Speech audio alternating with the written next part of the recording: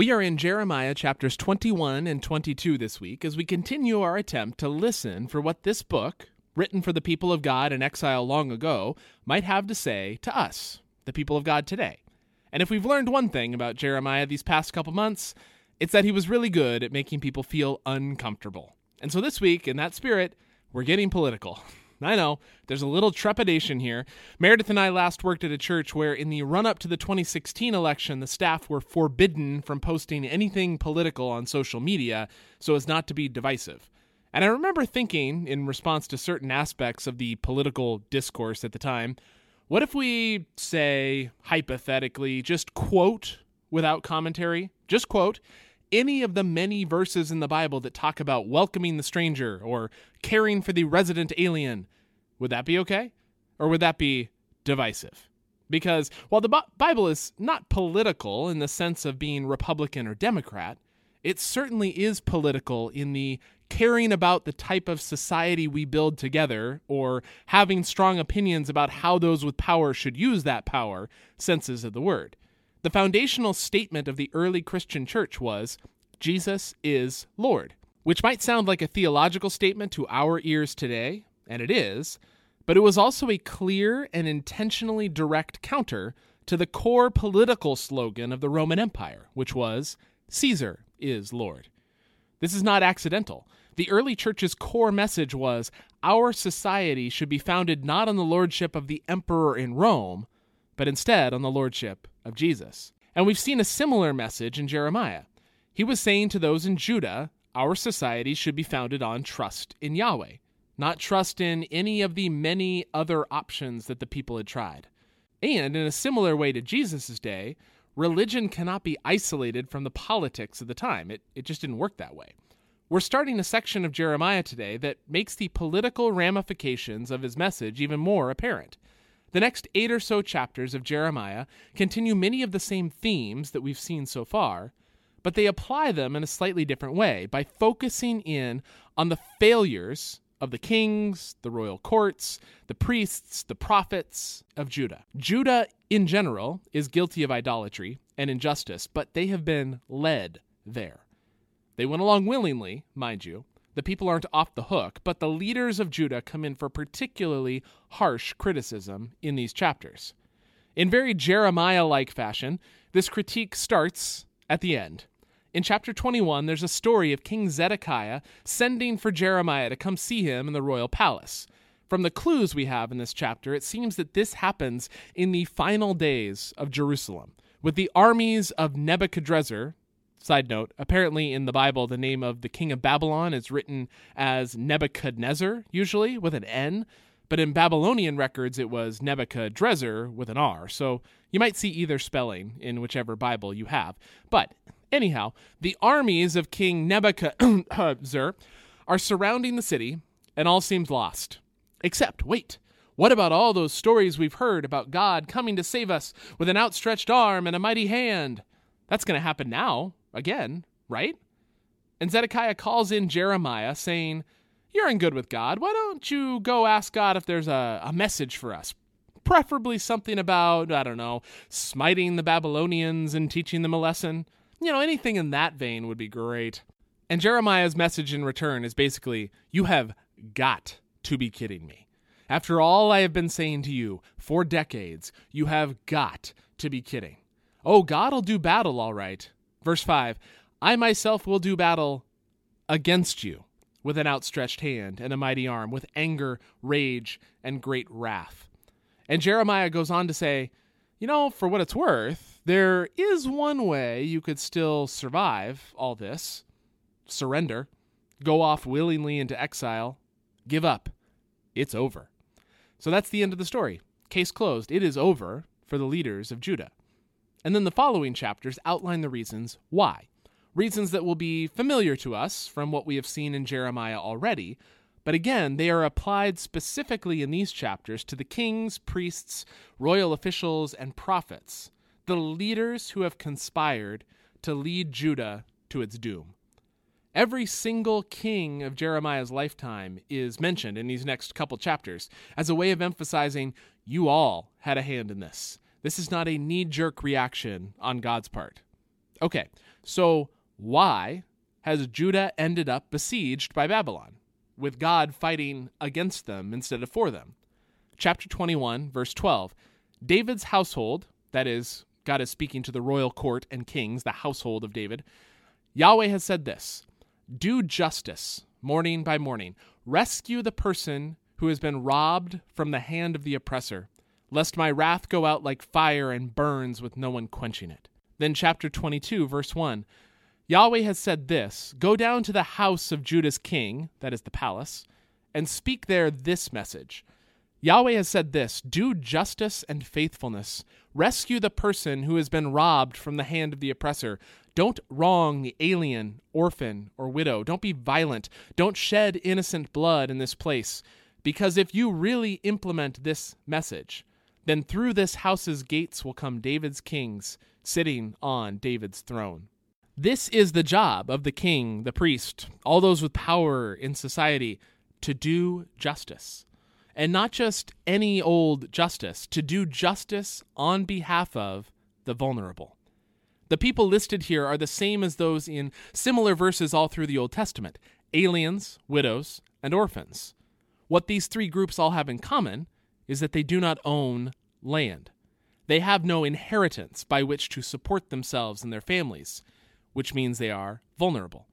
If those with power want to, they can exploit these sorts of people. Or, if those with power want to, they can ensure that things go well for them.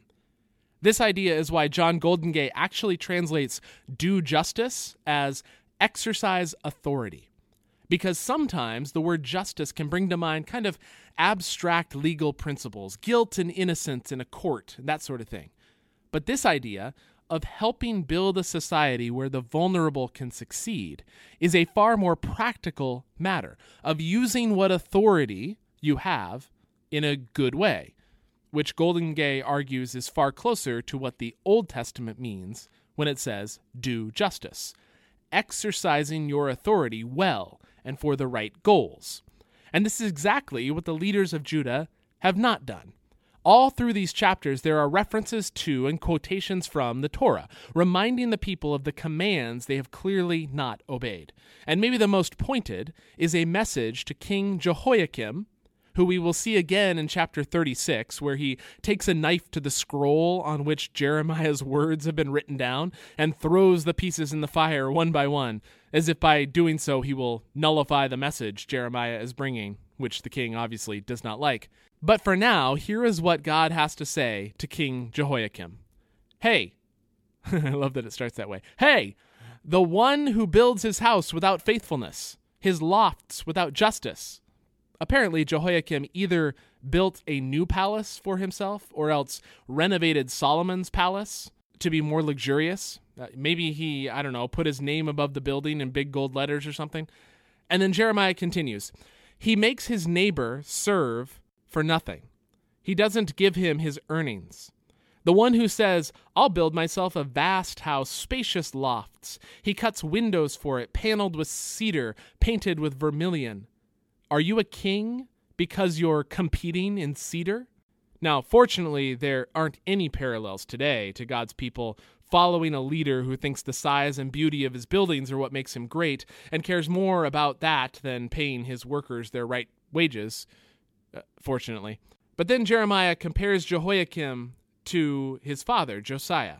Your father, didn't he eat and drink and implement faithful justice? And then things were good for him? He made decisions for the weak and the needy. Then things were good. And here is maybe the key idea in this passage. Isn't that what it means to know me? What does it mean to know God? What's at the heart of it, according to God's words through Jeremiah? To make decisions for the weak and the needy. To do justice on behalf of the vulnerable. That is what it means to know God. But you, Jeremiah continues, you have no eye or mind except for loot, for shedding the blood of the innocent, and for oppression and extortion. Therefore Yahweh has said this concerning Jehoiakim, son of Josiah, Judah's king. They won't mourn for him. Oh, my brother, oh, my sister. They won't mourn for him. Oh, my Lord, oh, his majesty. He will be buried with a donkey's burial, dragged and dumped outside Jerusalem's gates. Like I said, Jeremiah is not shy about making people uncomfortable. Okay, so where does this leave us? I said we were going to get political today, and we are, because what the powerful of Judah are condemned for here is not private individual moral failing. They are not condemned for sexual sins, which, if Solomon and David are any indication, the kings of Judah could definitely be condemned for, if that were the point that God wanted to make. They aren't condemned for not praying enough or not being pious enough. They aren't even, here at least, condemned for their idolatrous worship practices or idolatrous political alliances, although God does speak of those things elsewhere, as we've seen. No, the first charge that God brings against the kings and the powerful is, you have not built a just society. By which God means specifically, you have not formed a society that works for the poor and the vulnerable. That is the job of the powerful. They could have built a society of justice for the vulnerable, but instead they built one that exploits the vulnerable, as most have through the history of the world. In chapter 34, Jeremiah gives one specific example of this. The Torah sets out a structure by which an Israelite who has fallen into debt can become, basically, an indentured servant. But the time period for this arrangement is limited to 7 years, at which point the person is not only supposed to go free, the person they had been working for is required to give them what is more or less seed money to get them started on the road to self-sufficiency again. And the leaders of Judah have allowed the indentured servitude part of that to keep happening, but not the setting free part. The poor have been, in other words, systematically enslaved, never to be released. Again, that's just one example. There were surely others that aren't mentioned in Jeremiah. The point we should take away is not, well, we don't enslave people, so good job by us. Jeremiah is making a bigger point about the type of society we build together. And that, again, means politics. Because we don't live in a culture where there's a small, limited number of people with power over what society looks like. Jeremiah spoke this way to the kings, royal officials, priests, and prophets because they were the ones with the power and the influence. And while none of us has the kind of power over our society today that the leaders of Judah had, we do have infinitely more power than the average Judean had in Jeremiah's day. I think Jeremiah's message to us is clear. Whatever social power we have, whatever political power we have, and that's certainly a different amount for different ones of us, I acknowledge, it is our responsibility to use that power as the people of God to create a just society. And this is crucial, to create a just society in the sense that God means. A just society is one that protects the vulnerable and creates structures and systems by which such people can succeed. That's what you see in the law from the Torah that we mentioned earlier. A person in debt might end up a servant, but with the requirement that in 7 years, at the expense of the one who was served, they will be set back up on their feet again, no questions asked. And this, when we are talking about the structures and systems of our society, that is political. And this is where things can get a little uncomfortable, because the reality currently in our political world in the United States is that there are two parties, and one seems to care a whole lot more about economic protection of the vulnerable than the other. There are, of course, conservative policy ideas that are directed towards that goal. The Affordable Care Act, after all, was modeled on a healthcare proposal from a conservative think tank. The Earned Income Tax Credit is a conservative proposal to protect the working poor. But those ideas have fallen out of favor in the current Republican Party in a way that is, simply put, antithetical to the message we see here in Jeremiah and in the Bible more generally. Ron Sider, that's S-I-D-E-R, has some excellent books about these ideas, including one called Just Politics, one called Rich Christians in an Age of Hunger, and one called The Scandal of Evangelical Conscience. Although some of those were written over a decade ago, which is almost an unrecognizably different political climate than our current one, so there's probably some updating that's going to be required if you read his books, but I would still recommend them for the ideas that they present. Okay, so Republican bad, we'd vote Democrat then. Well, there are some problems with Democrats on the same front of protecting the vulnerable that we should acknowledge too. Just as one example, let's talk briefly about what has, for some Christians at least, become the key political issue, abortion. I'm sure we all know people who feel like their faith requires them to be what is sometimes called a single issue voter here. It is the thing that keeps them in a place of pure partisanship. So what do you say about this? For one thing, I think there is a big difference between abortion being legal and abortion being seen as a good thing, which is becoming almost dogmatic in certain wings of the Democratic Party. And we do see, even in the book of Jeremiah, references in the Bible of God relating to and forming plans for people from the time they are in the womb. And while the Bible doesn't specifically weigh in on this issue, I think the balance of evidence does favor us seeing a developing fetus as, in terms like we've used today, among the vulnerable that should be protected. But the question we need to answer is, how do we work to protect the vulnerable in this instance? If that is the goal, then we need to recognize that that isn't the same thing necessarily as banning abortion, which is how this debate is usually simplified. Abortion, legal or illegal? We could ban abortion tomorrow, and abortions, they're still going to happen. We need to recognize the reality that abortion is often linked to poverty and lack of opportunity, which then create a sense of hopelessness at the thought of raising a child. We cannot only care about vulnerable unborn children. We need to care about all of the vulnerable, including the vulnerable women and men, often people of color, who will need to raise that child. So protecting the vulnerable might be better done by looking at the root causes here. Providing better access to contraceptives and knowledge in how to use them. Policies that support working mothers, and fathers for that matter, like subsidized or free childcare. Those sorts of things that remove the reasons for an abortion in the first place. Those might actually have a greater effect on the number of abortions performed than would banning it outright. And they would also have the added side effect of helping vulnerable families who weren't considering abortion in the first place. And this is not a small thing, really, those policies would also be more politically realistic in the actual United States we live in today, which matters a lot. With all that said, the answer in all this most definitely is not to support one party or another. The answer is to, again, use the power and influence we do have to advocate for policies that have the intention and effect of protecting the vulnerable. And that can be done in either political party, because the only way that the Republican Party will start to move back towards policies that align with God's idea of justice, instead of policies that are decidedly unbiblical, like those designed to stoke racial division or to protect gun rights or to help enrich the already wealthy, the only way they are going to move back is if individual Republicans begin to put pressure on the party to do so. And I do want to say one other thing here. The logic behind a lot of what we see in our current political climate seems to boil down to, I want to protect my interests and my rights. And this is where we can draw a really clear answer from Scripture.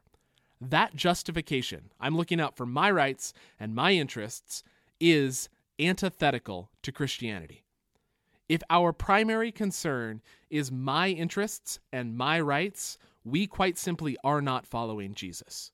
Jehoiakim in this passage is looking out for his interests and his rights. As king, he has every right to require his subjects to build him a palace and to work for no pay, and he is mocked and condemned for it.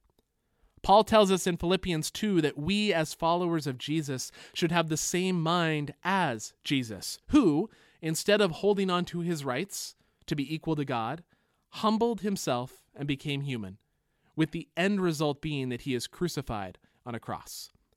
Our political power as Christians should be used for one thing and one thing only, not to protect our rights, not to look after our interests, but to build a society that defends and looks out for the vulnerable. There are quite a few ways that could be done. The Bible isn't prescriptive, for the most part, on the details of policy minutiae, but the goal is clear. It is our collective responsibility to use the power and influence we have to build a society that protects the vulnerable above all else. God cares about politics, about the type of society we build together. God cared in Jeremiah's day. God cared in Jesus' day. God cares in our day. And as the people of God following Jesus into the world together, we should too.